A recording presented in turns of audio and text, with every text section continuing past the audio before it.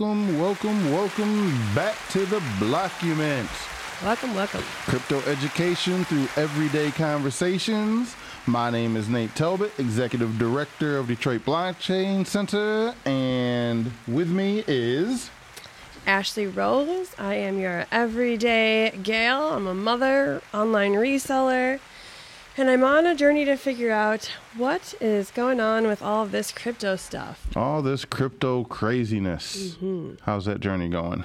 It's going good. I feel that some of the pieces are starting to come together, and I'm really excited to do this particular episode, especially since we started doing our little about the block height and things like that in the beginning. Yeah. So now I can kind of fully, hopefully, understand. I was curious how much you would tie that together. Yeah. So what are we talking about with block height stuff? Let's go over. Okay, so the block height, the current block height is 792,000. Oh, it just updated. Uh-oh. Hold on, it's coming in. Here it is. 792,828. It is a block size of 1.85 megabytes with 1,085 transactions inside of it, which is interesting to note because it's half of what the Previous block Yep. was. Mm-hmm. And the total subsidies and fees are $175,555 USD, and that equates to 6.435 Bitcoin. And it was won by Foundry USA. Foundry. Mm-hmm. That's interesting. Which block height was this you were reading? This one is 792,828. So,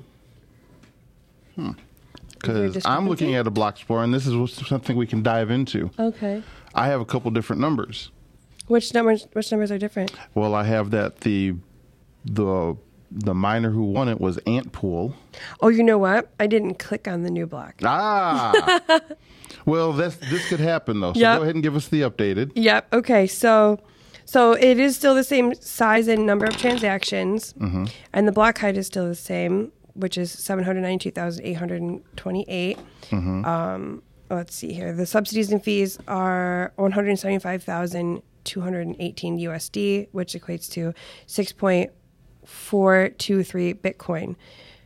Which, yeah, that is interesting actually. So I'm kind of glad that mess up happened because it's similar subsidies and fees for half the number of transactions. Right, and this could actually happen. So we'll take a note. We'll dive into that as we get into block explorers and stuff. But this will lead us into what today's show is, right? Yep. Which is what are transactions, mempools, and block explorers, right? We hear these words all the time, especially the transactions part when you're talking about crypto. But what does any of this really mean?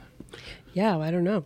So let's start. Well, what are transactions? So I was thinking about that on my drive in because I was thinking it's interesting that like nobody really cares about transactions and how they work. Typically, like in the legacy system, it's something that we just do. No one really thinks about like how they work and the mechanics of it. Right. So then I was thinking, okay, so then what are transactions? So I guess I would say just like moving money from one place to another. Okay. Cool. What are mempools? Mempools, a place where it's Bitcoin it's a transaction purgatory. Transaction purgatory. Well, for some chains, it is turned into that. Okay, we'll take that for now. Yeah. And block explorers. What's your answer for that? Block explorers, kind of like what I just used, like I don't know if this is right or wrong, a tool to help you look at I don't know if you want to call them statistics or metrics of the mempools. Okay. I don't know. That could be completely wrong. I'm literally just guessing. No, I think you did a fairly decent job on all of those. I would like to say I think clarity. mempools are like the transactions go there and they wait to like be confirmed into their block. Okay, well, let's take it step by step. They all tie together. They all work together. Okay. And it does start with a transaction. And a transaction I mean, the most simple way to sort of put it is it's just a way that one or more parties transact, right? You can't use the word in a definition. How do two or more parties exchange value? They transact. Okay. And so in any kind of blockchain setup, it's the same thing. It's just a one or more parties transacting. You know, it's a peer-to-peer, so a individual to individual or computer to computer, however you're defining peer, right? It's how peer-to-peers can exchange value with each other without having a middleman. So a transaction, it could involve middlemen. And when you talk about financial legacy systems, that's usually what happens, right? If I want to send you some money, even today, let's say I just want to send you some, there's two ways I can do it. I can take actual cash, right? And the physical paper and hand it to you, or coin and hand it to you, and we just did a peer-to-peer transaction. Or I could say, well, I'm going to cash app it to you. Right. And that feels like it's peer-to-peer, but in reality what's happening is I'm taking money, sending it to Cash App, Square, who owns Cash App. They're taking the money and sending it to you. And it's even more complex than that because there are probably about 15 different little back-end intermediaries that Cash App is using, like my bank to them, to their bank, their processor, their rail, to your bank, to their back-end processors, finally to you. So it takes a lot of hops. And, of course, one of the problems with that, there's a couple problems with that. One of them is everybody wants a piece along the way. So I want to send you $10, but I got to pay like 0.5% here, 1/4% there. And at the end of the day, I could be paying anywhere from 2 to 5 to, depending on what systems you're using, sometimes up to like 10% or more. Yeah. Just to send you some money that I could have just handed you directly. The cost of convenience. Right. Not to mention, every time you add somebody in the middle, that's somebody who could steal from you, decide they don't like the kind of transaction you're doing. Just there's tons of opportunities for... Or even just an error. Errors. Yeah, there's just tons of places. If I'm handing you a $10 bill, it is what it is. So unless that $10 bill is not legit... there's not a lot of places for mess ups. So transactions are pretty simple, right? That's a simple definition. But when you're talking about a crypto system, a blockchain based system, you remember what are blockchains anyway, right? Which is just a sort of public ledger of transactions, right? So how does the entire network know that I want to send you some money? I want to send you some ETH. I want to send you whatever kind of crypto there is. And that's where Mempools and block explorers start to enter in. So maybe we do a simple sort of walkthrough on how that process goes. Okay,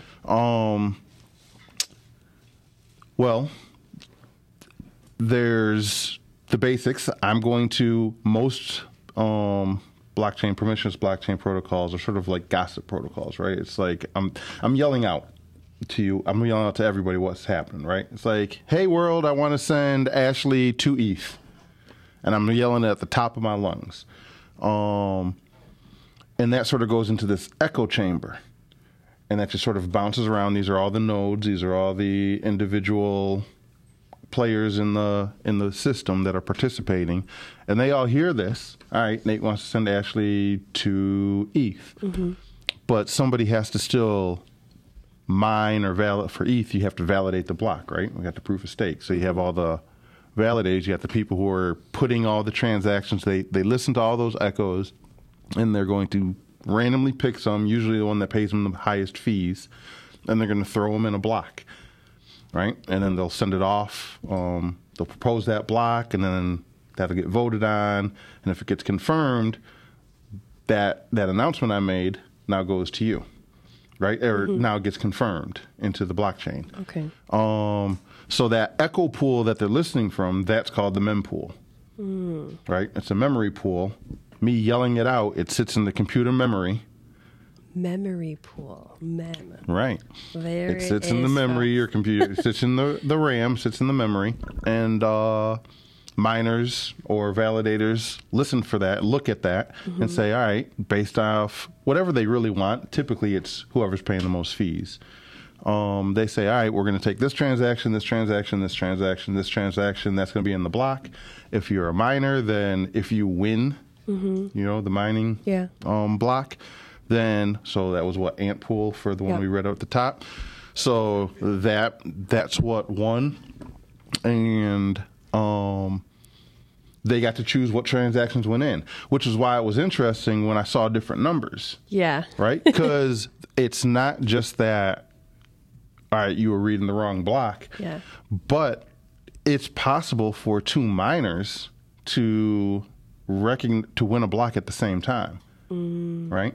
And so maybe my node sees ant pool as the winner. Your node sees Foundry as the winner. And so we're both looking at the same block height, but we will have totally different numbers because Foundry picked a different set of transactions than ant pool did. And so the how many transactions are in the block are going to be different. How many fees are going to be different. The only thing that's going to be a constant really is the hash of the previous block. Right? And the Coinbase, that 6.25 right now. Right? The reward. Those are the only two things that will be constant between the two. Oh, constant. Okay. Yep. Everything else is going to be different based on who wins the thing. And so that's sort of what the mempool serves. It's like this temporary, when you said it was like this purgatory. Yeah. It can be that. Yeah. So if you think like either during the last bull run with Ethereum or on and off currently now with Bitcoin, with all the Ordinal and BRC20 stuff, it can be a purgatory because if you don't pay enough in fees, you're going to sit there. You're going to sit there, and you might sit there for days and days until the point where the mempool just kicks you out because it's not going to go through, or you do something to bump your fee or pay more in gas for Ethereum or whatever. Yeah. And while this isn't part of the official show title, you know, this is where fees even come into play to all this. Everybody talks. A lot of people talk about cheap fees, right? And you'll have a lot of layer one networks who pop up, and they're like, well, you should use our blockchain because we have cheap fees. Yeah. And the question most people got to ask is like, well, why are fees expensive in the first place? Is it just because the blockchain network in itself is trying to overcharge you? It's a decentralized system. It doesn't. Right. Like, are they greedy, try to make money? Right. Blah, blah, blah. And a miner could do that, but that's only, or a validator, either one could like only accept transactions at a certain fee, but this is why it's a competitive market. Right. So now, even if they did win one block and charge super high fees, the odds of them winning the next block are very slim. Right. So eventually your cheap transaction is probably going to get in anyway. But then what happens with as we're doing these block heights and kind of going over the statistics and the data there, I'm noticing that it's a lot of Foundry winning and it's a lot of via Tech winning. It's a lot of these same ones winning.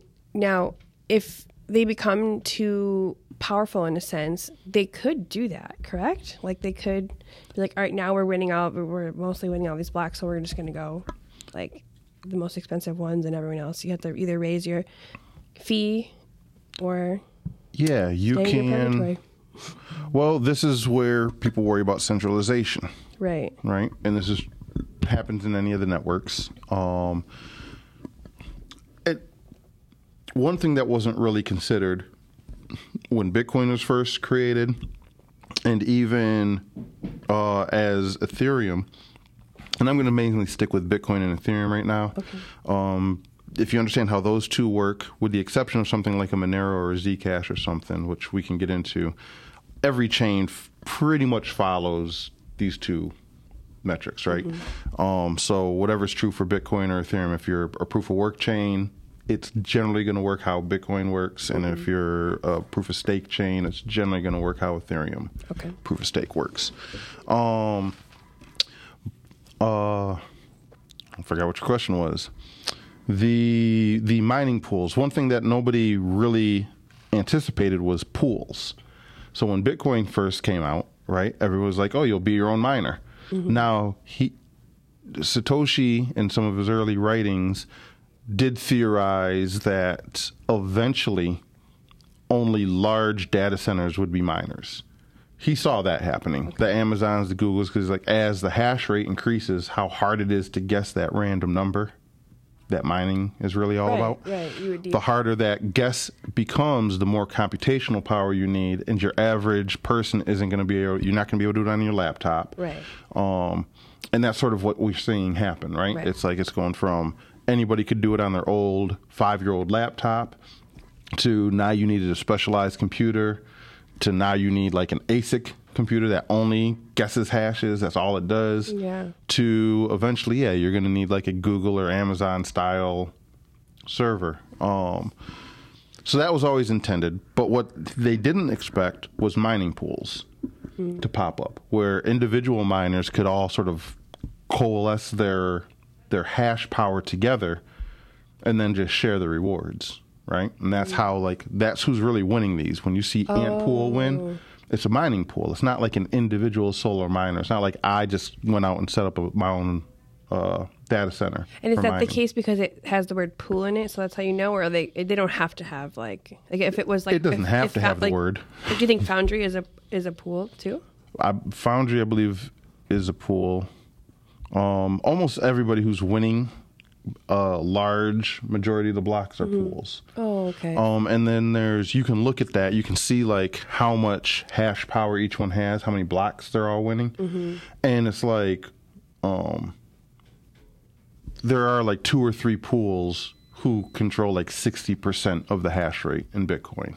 So then just to clarify, so these let's use Ant Pool since they just won, for example. That's that miner who won is a pool of essentially ordinary folks who just joined that pool and are enjoying the benefit of winning that at a portion, like based off of whatever criteria. Yep. So again, you and me both point our miners to Ant Pool. I got a miner. I have my own ASIC miner. You got your own ASIC miner. We both point them to Ant Pool, which is hundreds or thousands of individual miners like us, and we all contribute. And if my miner is the one who wins the block, right? Even though I won the block, I'm sharing that reward. It's like a lottery pool. Oh, okay. If you ever played, like if you ever go to an office or something and everybody in the office puts in on a lottery ticket, like your number is the one who won, but because you pooled your money to increase your odds, you still split it with everybody. Okay. And that's how a pool works, and that's the argument against them being centralized, right? Because it's a bunch of individual miners, and if any one pool gets too much hash rate, any individual miner at any time could just unplug from that pool and join a different pool. Okay. Right? And you could do that depending on your technical prowess. You could do that in like a matter of minutes. So like if I were to start mining right now, like it would be in my benefit to point it at Foundry or... It would be at any pool because the odds of you guessing that number are infinitely small. It's possible. It's happened a few times over the past few months where a solo miner, just one person with their own miner, won the block. They won the whole... kit and caboodle. Right. But it's like the lottery, right? The best analogy of a lottery is it's highly likely somebody's going to win because of the amount of people who play. Right. It's very unlikely that winner will ever be you. Right. The same concept when it comes to mining, right? Okay. So you're better off joining a pool. Right. But a downside of that is if you only have 2 or 3 pools, those pools are managed by still individuals. Yeah. It's not like and we'll get into this in a second, how Ethereum works now with proof of stake. Yeah. And it's running through similar types of problems, but it's a little bit different. It's not like these pools are ran by some decentralized organization. Yeah. Right. Antpool still has a management, an owner who's doing allocating and right. And you have to trust that they're going to get the reward, they're going to distribute it back. When are they distributing it back? Is it as soon as they win it? Are you waiting on a 30-day payout? What's the deal? And you got to sort of trust that whole system. Right. Some are very open about it all and have a very open source sort of approach. Some are much more closed and we don't really know what's happening. And if those 2 or 3 mining pools decide to collude, well, like I just said, there's only I think 2 pools right now control about 60% of the hash rate as of this block height, right? They could perform a 51% attack. They own 51% of the network. That's a good point. Right? Now it's highly unlikely because of how pools are generally set up. It's not like Marathon is a private equity pool mining company, so they do all of their mining. Like if they own 51%, they unilaterally could just make a decision. But with a mining pool, all the contributors could just unplug. Yeah. And now your hash rate as a pool drops. And you no longer have that. You no longer have the 51%. Right. Okay. But it's still a potential for it, right? And now you go look at Ethereum, and the same thing happened when proof of stake, and they started developing the whole Ethereum model of proof of stake, right? Liquid staking, which is a huge thing now, and staking pools weren't really the mindset. It was just like, you have 32 ETH, you put 32 ETH, you're now a validator. Yeah. Right? A miner. Yeah. In that regard. Yeah. But instead of guessing a number to win the block, you're randomly selected. Right? The original intent was most people would just be solo stakers. And anybody could enter in, you'd lock up your 32 ETH. But then what happens if you only have 30 ETH or 2 ETH or a half a ETH, right? Like less chance of being selected. Well, you can't even have a validator. You need 32 ETH. Yeah. If you don't have 32 ETH, you're not a validator. And so a bunch of people who didn't have quite 32 ETH could pool together and sort of come in and create their own validator. And so now you have these staking pools like Lido and Rocket Pool, and there's a couple of them, but Lido is the big one right now. So Lido, similar to how Bitcoin is, like Lido has like 60% of the validating power. All of the individual stakers are staking through Lido, even people who have 32 ETH, because you don't have to worry about the setup. There's a lot of work that goes into being a validator. Yeah. Right? You have to know how to do the technical setup with the hardware, because if you're offline when you get selected, you get slashed. You lose some of your stake. So that's a high risk. And your odds of like winning something are... it's a random selection based off of how long you've staked your ETH. There's a few different variables we won't get into for today, but it's like a lottery with a weighted thing. It's not just about how much ETH you have, but how long it's been staked and things like that. But the more people who stake, the less odds you have of getting selected, right? So again, it makes more sense to pool into that. Yeah. But now Lido has all of this power. And one of the very first things that got identified was when Tornado Cash, when was that? That seems like yesterday, but I think it was almost like a year ago now. For what? Tornado Cash, which was a mixing service, right? Because remember, all this is transparent. So if you want to add any privacy, you would go through a mixer. Well, the U.S. deemed Tornado Cash to put it on the OFAC list, which means you can't. They treat it like North Korea, like you can't do any interactions with it anymore. Oh, wow. And so now a validator, if you're a validator, you have to make a decision. Do you respect the OFAC list or do you not? Right. Do you run the chance that, especially if you're in the U.S., if you validate a transaction that touched Tornado Cash, well, then maybe you could be liable and end up in prison. And so now you have this validator that owns this huge amount of the validating power. Yeah. And they're like, we're going to respect the OFAC list. So now they're sanctioning or censoring transactions. Yeah. That's not good for a censorship-resistant network. Right. Right? Now, how detrimental is that? That's very debatable because there are, even though it got censored, every Ethereum block happens every 12 seconds or so. Mm-hmm. I don't think any transaction has had to wait more than about 15 or 20 minutes to go through. Mm-hmm. So even at a 12-second, block time, 15 minutes is a huge amount of time, but in the grand scheme of things, 15 minutes. Yeah. Even if you have a sanctioned transaction, eventually, this is the decentralization part, somebody who doesn't care about OFAC will get chosen to do a validation, and they're going to put your transaction in. Yeah. Right? But do you think them choosing to abide by the OFAC decision is kind of like an influencing decision on their part? Yeah, that's the problem with pools. Yeah. And this is, again, as staking was first thought of and proof of work, pools weren't really part of the conversation. It wasn't until they popped up. Just like exchanges. Exchanges were never part of that. Peer-to-peer cash. Yeah. Why would there be an exchange?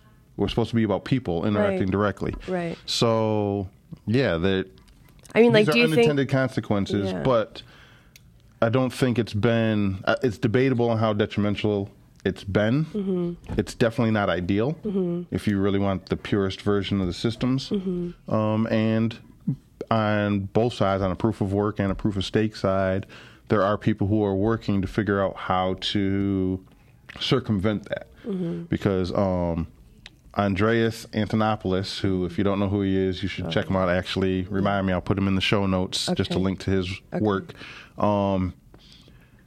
He has a great talk he did about can't versus won't. Mm-hmm. Right? And that's really the difference when you think about a blockchain design system. A permissionless, censorship resistant, right? Immutable system. Yeah.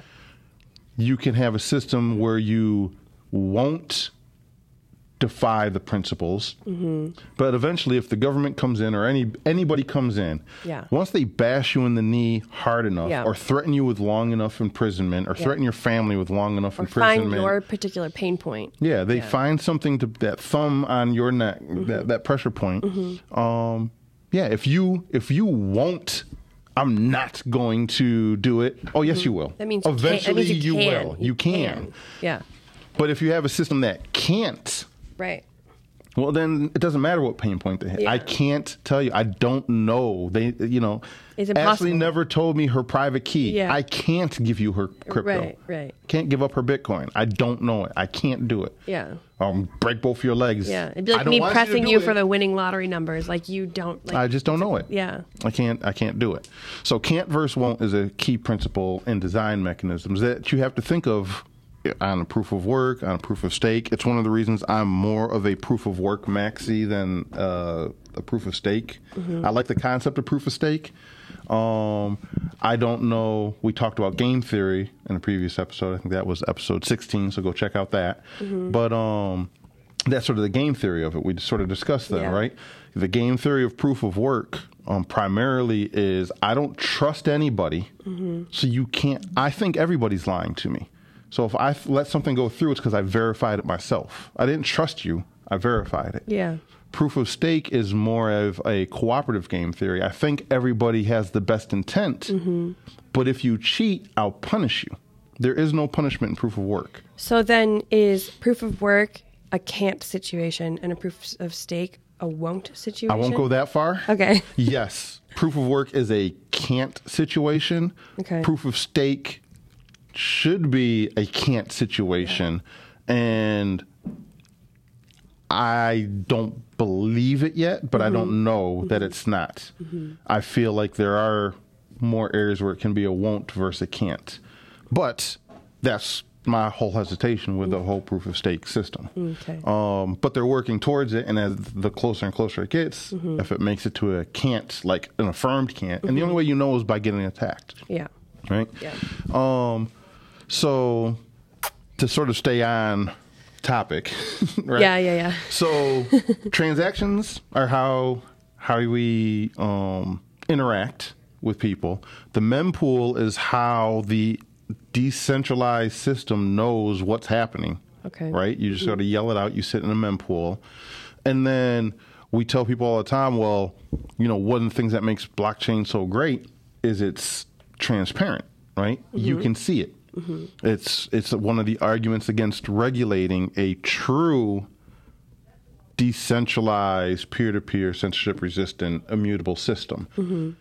Their regulations are designed to stop people from cheating other people, right? Yeah. Math in and of itself can't cheat people, right? Now, people who use math maliciously and manipulate it, right?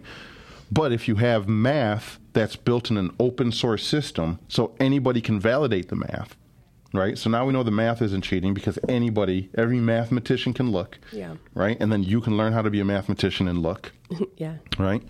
So the math isn't cheating you. And if all of this is really just math, cryptography, which runs this whole thing, is just math, well, then why do I need a regulation? Right. It can't cheat the system because, right, there's nothing there. So but the question is, how do you know? How do you look at it? A block explorer is a way for people to be able to interact and look at a blockchain to actually see what it is, what it's doing, who's doing what in a generally pseudonymous manner, right? Unless you're dealing with something like Monero or Zcash, Dash, some of the privacy coins, which make it a lot harder to break down that pseudonymy. And for those who don't know, right, almost every blockchain system is pseudonymous at best, which means... I was going to just ask. Right, which means they don't know... It doesn't say that Nate Talbot from Detroit Blockchain Center is the one doing all these transactions. It says this random string, right? 0x372763331, whatever, GRL27, however. It says that is doing a transaction. And if I'm super focused on my privacy, right, I won't let anybody know that address is me. Right. It's just like if you make back in the day, you used to be able to set up a Gmail account and you just set new account, put the email address you wanted, and that was it. There was no verification. So if I just made a Gmail account, hot guy 313, nobody really knew. Even Gmail itself didn't really know who that was. Now you have to do like number verification, things like that. And the same thing's true with most crypto systems. Right? You can stay pseudonymous, which means if you're careful, nobody will know it's you. Right. But I like to get my crypto through Kraken, an exchange, right?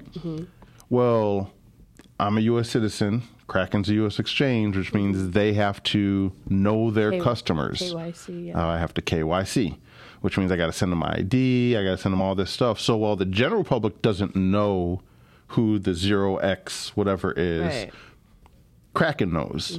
And if the government wanted to know who this 0x is, because it's transparent nature, they can tie the transactions back to a Kraken exchange at some point. That means they can just go to Kraken and be like, hey, see this address? We need to know who sent it here. And Kraken can tell them. So now I'm not pseudonymous anymore. Right?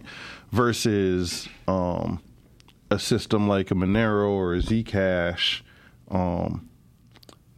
they have a lot more obfuscation, right? So you can... I don't know what that means. Like Monero uses this thing called ring signatures that sort of hides who's doing what. It'll still show you these two addresses interacted with each other, but the details are you just can't, you don't know anything about it.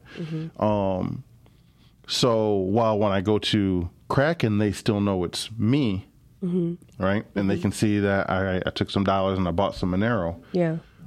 Once I send it out, there's no way to prove that address is me. Okay. Because they don't know what was... The trail goes dead there, It just goes dead, right. Same thing, if you could find a way without KYC to take like your Bitcoin and then send that to turn that directly into Monero and then turn that Monero back to Bitcoin. Right. Then you're... Well, at that Monero point, is the trail sort of goes dead. Yeah. Right? What do you mean if you can find a way, like that's not like a common... Like it's not easy? It's hard? Well, you have to avoid KYC.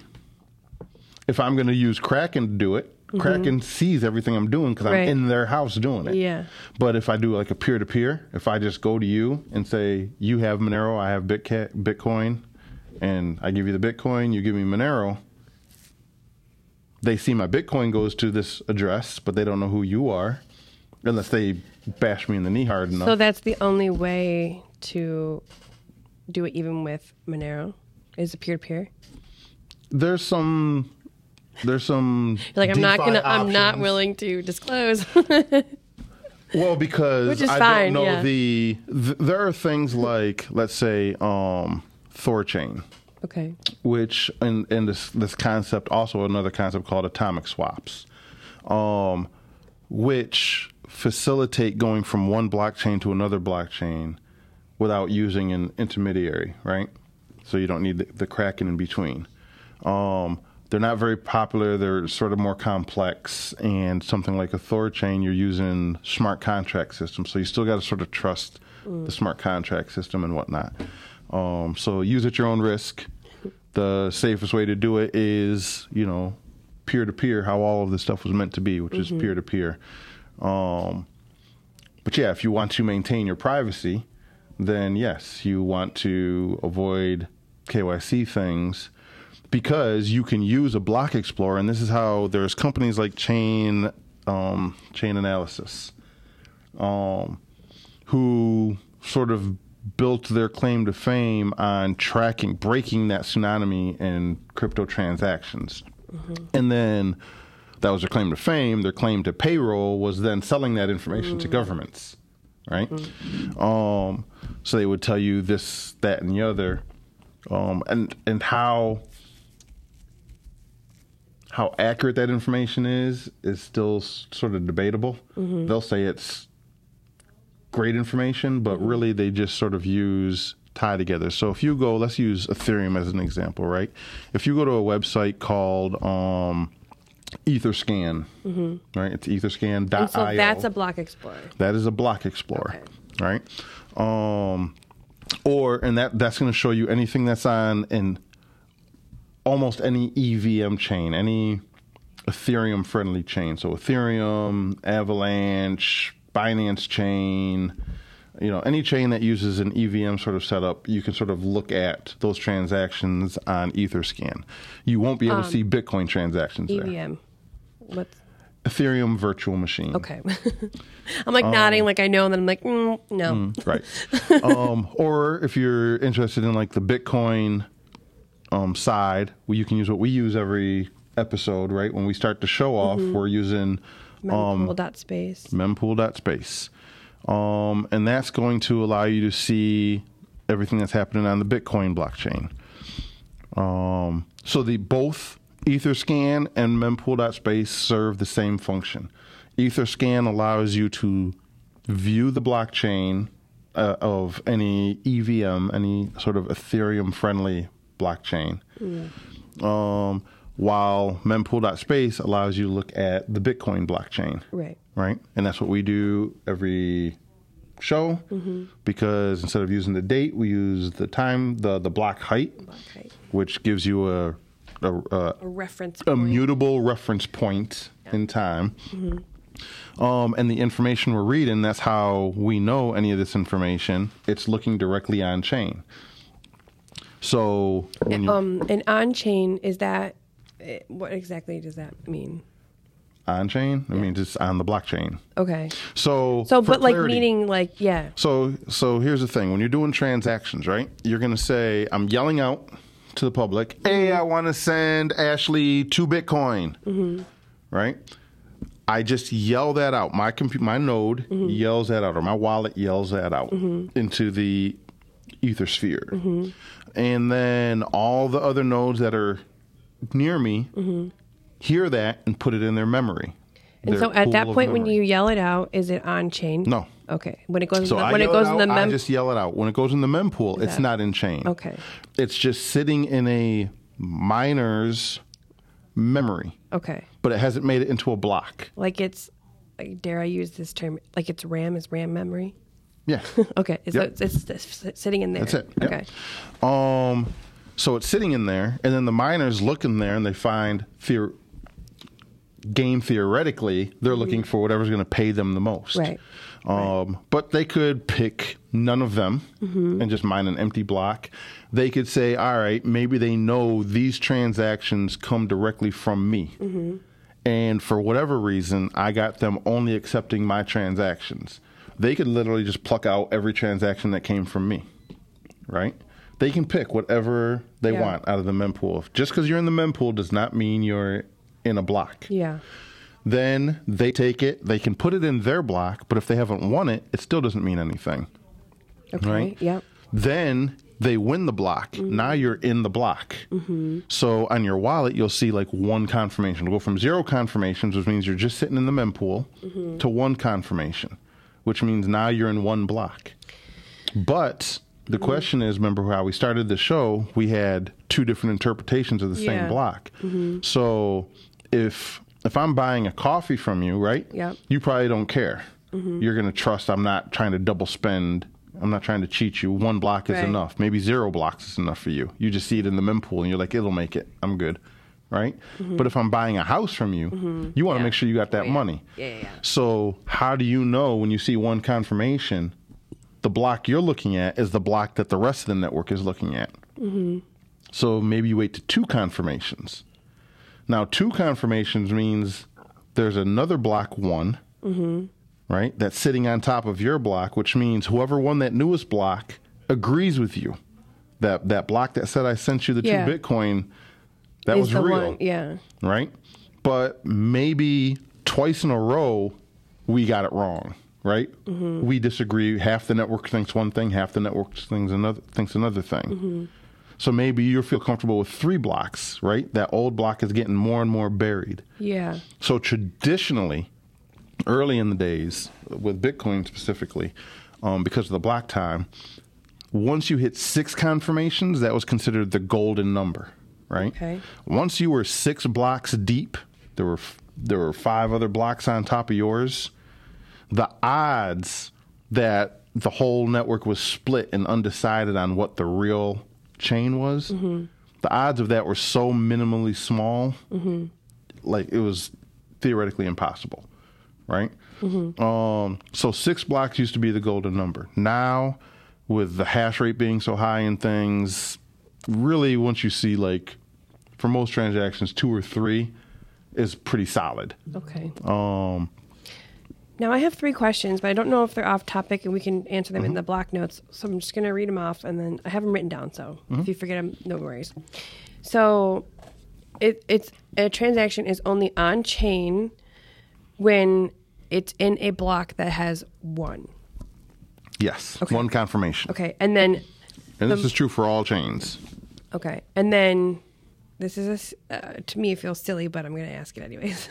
So you were saying how the transaction can get buried 1, 2, or 3, or so on layers, blocks deep. Does that mean it's like more on chain? Like, is there variations of like being on chain? No, it's more immutable. So that's a good question, right? So with Bitcoin, its finality is instant, right? The immutability. When can you start to trust it, right? You can generally trust it at 1 block. Okay. But that immutability was really 6 blocks historically, right? It's like, all right, once it's 6 blocks, we know no double spends are happening. Right. All right? Right. I can't copy and paste my money.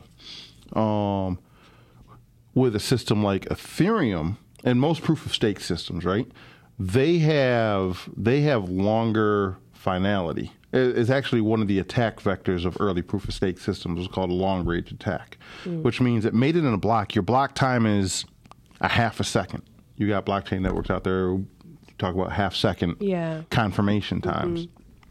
Cool, it's confirmed, but the way they're structured, trying to word it without getting technical on it, the way they're structured, even though your transaction is in a block, you could be 10,000 blocks deep, right? Okay.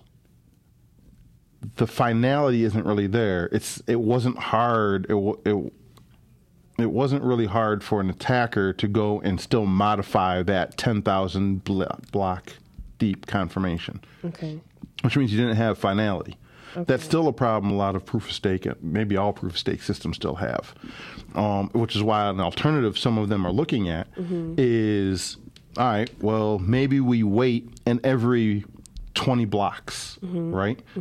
We take a state. Here's what our 20 blocks look like, and then they send that to the Bitcoin blockchain for finality, because now it can't be changed. Bitcoin's a much more solid finality. Are you saying they take the proof of work is the proof of stake and put it on the proof of work chain? But instead of doing every transaction, they might do batches. Right. Every 10 or 100 blocks, depending on their block time. I feel like that kind of speaks volumes for proof of work. It does speak volumes. Because if another type or category is using the other one, it's basically saying, like, you are better than us. Yeah. Or more secure. It's however you want to use the word. I might but be the doing idea is the controversial here, reason but- why is Bitcoin so quote unquote, if you're not watching big quotes, slow, right? 10-minute on average block times, even though like the last block happened in 2 minutes. Yeah, I saw that. 10 minutes on average block times, right? Why does it take 10 minutes? Why don't they do it in a half a second or a quarter of a second, right? Right. Security, yeah? Well, no. This is all about consensus. You have to coordinate thousands of individual, unrelated parties. We all have to agree on the state of the blockchain, right? Yeah.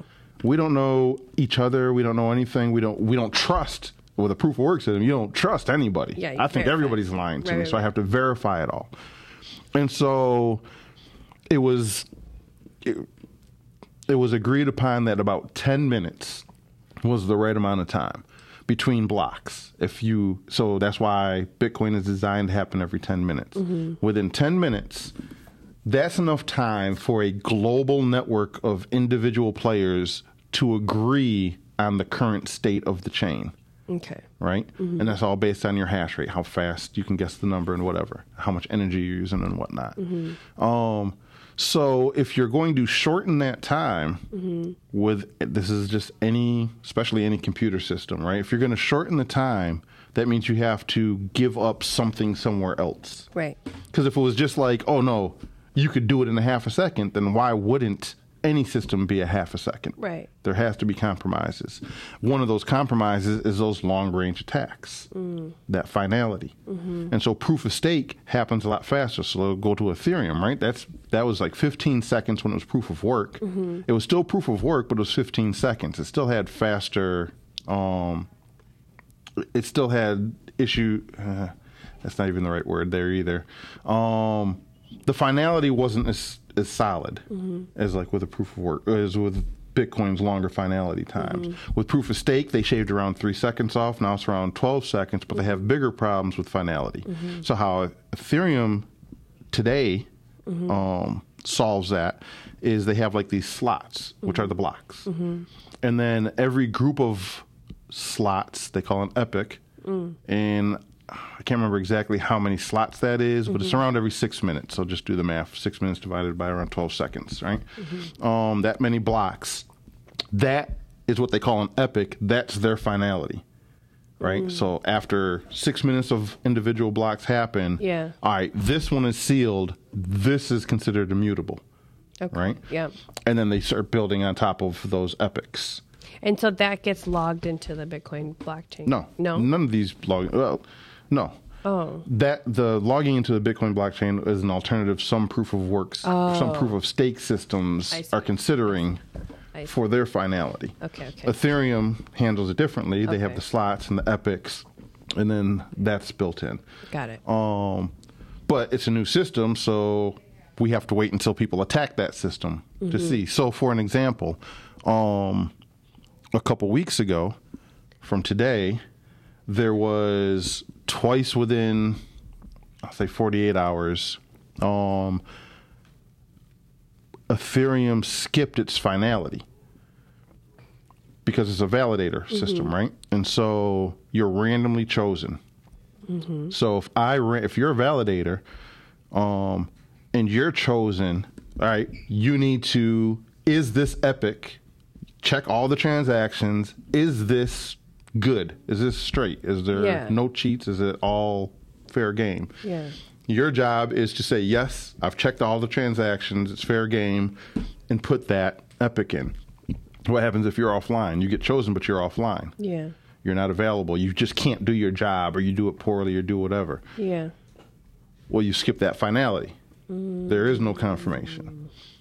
And so that's not stopping your transactions from happening. The blocks are still processing, but the finality isn't there. Do those transactions still get like, I don't know if this is the term, but like confirmed or like put into the chain? Like, yeah, but how do you know the double? Remember the one thing every blockchain solves. There's only one problem it solves. Double spends. Okay. Right? If you're going, how do I make sure in this whole system that I didn't copy and paste? How do you know I didn't copy and paste a $20 bill? Yeah. And I just generated free money and gave you a $20 bill for this good and service, and I gave somebody else a same $20 bill. With cash, you're literally handing them the dollar. Right. So now it's out of my custody. Right. I can't double spend it. With traditional finance, this is why we have trusted third parties like banks. They're verifying. If I send you money through Cash App is verifying I'm not taking that exact same money I sent you and sending it to Alice at the same time. Right. We're trusting that third party. To do the verification. Right. Blockchains, permissionless blockchains, solve that problem. Right. How do I do this and you know I didn't double spend it? Right. So then does skipping the finality essentially mean that they like mined an empty, or not mined, but like it was an empty epoch? There's no finality. Epic? Everybody who has a transaction there, does it go through or not? Doesn't know that the money that they received hasn't been double spent. Okay. So it's like an uncertain It's epic. just like with Bitcoin, right? It's just just like with Bitcoin, like I was saying, 6 transactions, 6 confirmations. Right. With 6 confirmations, statistically, you know the money you received has not been double spent. You haven't been cheated. With 0 confirmations, you don't know anything. Right. With 1 confirmation, it's probably pretty strong, but there's a possibility, right? So just think of Ethereum's epic as Bitcoin's 6 confirmations. It's the same kind of concept. Right, but if the epic skipped its finality. Exactly. So imagine the 6th confirmation never just came in. Yeah. But so then does it have to be like another epic or maybe 6 epics to then give it its kind of finality? Well, no. Once you get an epic that's confirmed. After it? Yeah. So like what happened with Ethereum's case is, for whatever reason, a validator was offline or there was some problem in their setup for at least one of the cases. The finality never happened. So while all the transactions were there and went through, we don't know how final they were. Right. When the next epic happened, that validator was there. So that validator sort of did double duty. Yeah, kind of did double the work. Okay. But then a few blocks later, or within a few hours later, within 2 days, it happened again. So now the question comes, that was nothing, it was not like a catastrophe for Ethereum. Yeah. Like I said, for a normal user, they didn't even know what was going on. Yeah. Right? But if you have you're talking about building these systems that global economic powers rely on. Yeah. Theoretically, what happens, or we see what happens now when finality doesn't happen once. The system did what it was supposed to do, and it did it on the next epic. Cool. What happens if it misses 2 epics? In a row? 3. 8 epics in a row. Can global financial systems really depend on that? Yeah. And if they let any, like, like Joe off the street do the validating, that becomes a real like probability of happening, right? Or no? I don't know if that's so much of an issue because you're not, even with proof of work, right? Anybody could be a miner. Right. We don't trust anybody. Right. So this is where nodes, non-mining nodes, when they say run your own node, Right. that's where that comes important. And that's also true for Ethereum. Even though a validator says or does something, doesn't mean that the whole network has to trust them. It's part of the Ethereum validation process. You get chosen as a validator. You have a block builder. You get a validator who validates the block and proposes it to the network, a block proposer. But then all the other validators sort of look at it and vote. Yeah, that's good. We agree with that. Right? So you're never really just trusting one entity. It's sort of a team job. Got it. Right? But as we run close on time, there is one other thing I wanted to tell people about. Okay. And maybe we dive deeper into it on the block notes.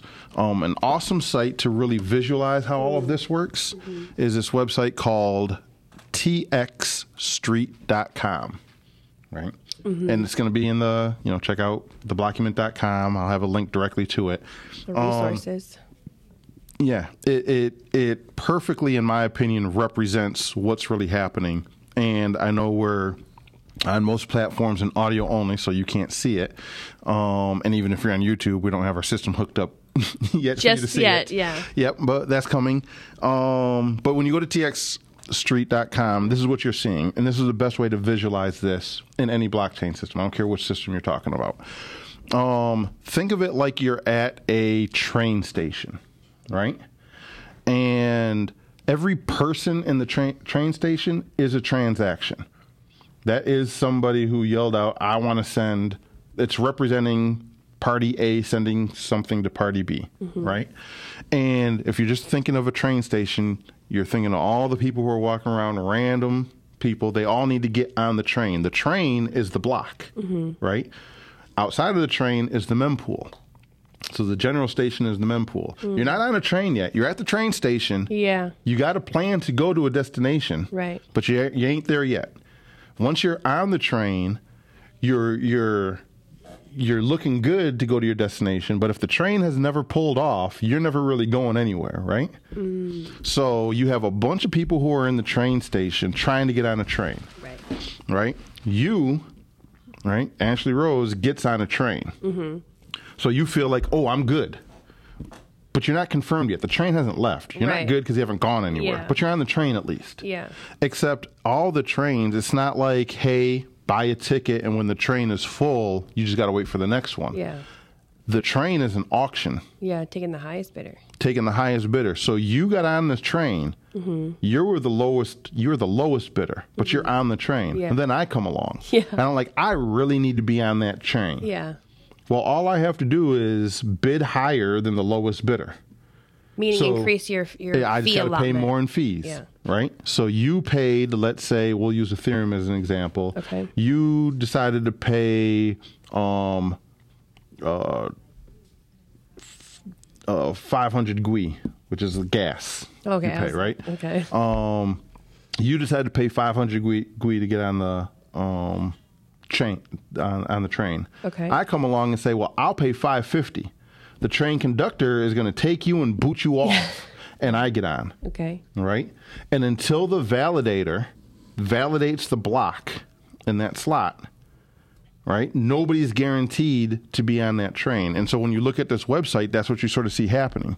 You'll see all these people get on a train, but then you'll see a whole bunch of people come off and a whole bunch of other people get on. Yeah, because they got kicked off. They got kicked off. Okay. They didn't pay enough in fees. Yeah. Right? So the people on the sideboard there, that's the mempool. When they get on the train, it's like they've paid enough to get on there, but if the train hasn't taken off, they're not guaranteed. But then the train takes off. And you'll notice on the Ethereum side of the screen, right, it takes off around every 12 seconds. Yeah, I was just going to say, we're looking at it right now, and on the right, it's the Bitcoin train with the Bitcoin loading area.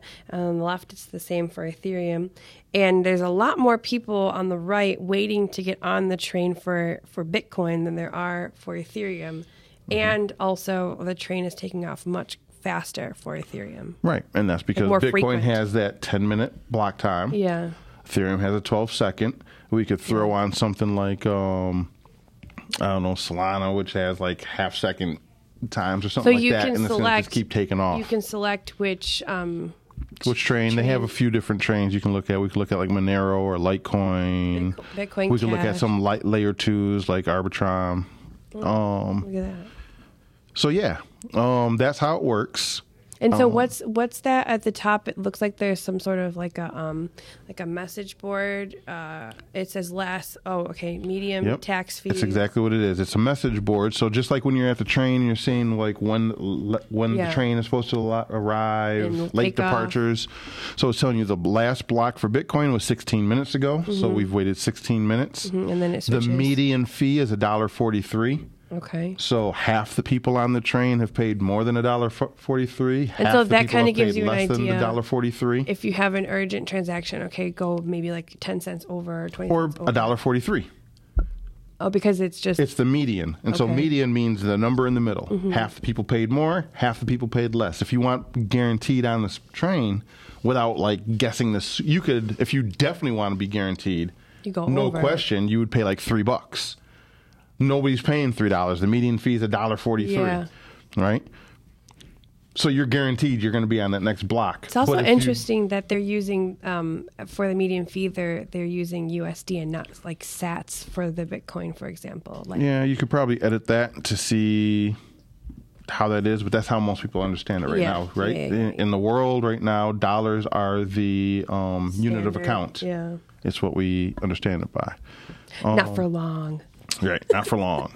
But you'll see, like on the Ethereum side, it's $1.36. Yeah. Right, and that's just for a basic Ethereum. If And I'm the sending pending you Ethereum, transactions. So not only does Ethereum take off more frequently, it looks like does it hold more transactions? Is that what that said? Yeah, Pending transactions 75,000 plus, and pending transactions for Bitcoin was that 61,000. Yeah. Oh, okay. Well, Ethereum has, and sort of beyond the scope, but Ethereum has a flexible block size.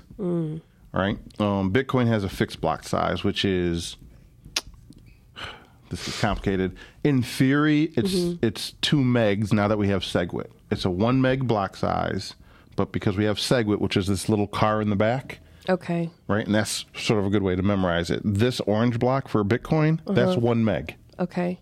But depending on how you slice it up, you can get a whole another 1 to 3 megs inside of this little SegWit bus. So the SegWit is kind of like when you have like a car and you pack up your car because you're moving, but then you get like a small little U-Haul behind you for your extra. SegWit is the U-Haul extra. Okay.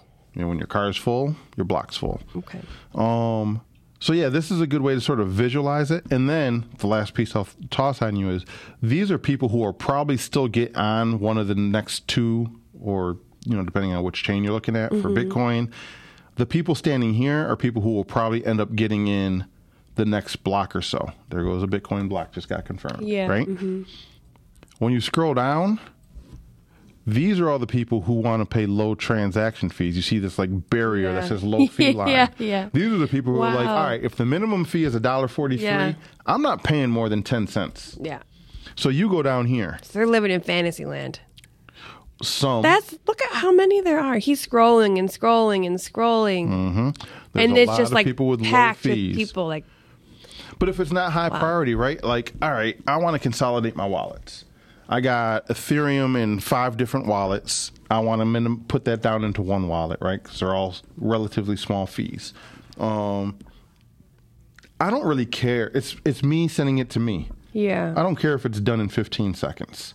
I don't want to pay $1.36 to send it to myself. Yeah. I'll pay 20 cents. Yeah. And what I'm banking on, because usually you'll sit in a mempool, and this varies from chain to chain, but usually you can sit in a mempool for a couple days, maybe even up to a week, just sitting there before the mempool just sort of kicks you out, right? Which means you can't do anything with that. Yeah, it's like tied but up. it's not gone. You haven't lost it to the mempool because until it gets in another block, it never really leaves your wallet. Okay. Right? So you could be stuck in the mempool for a while, but what I'm banking on the Ethereum side is that, like, I'm paying 15 cents. I don't care. Yeah.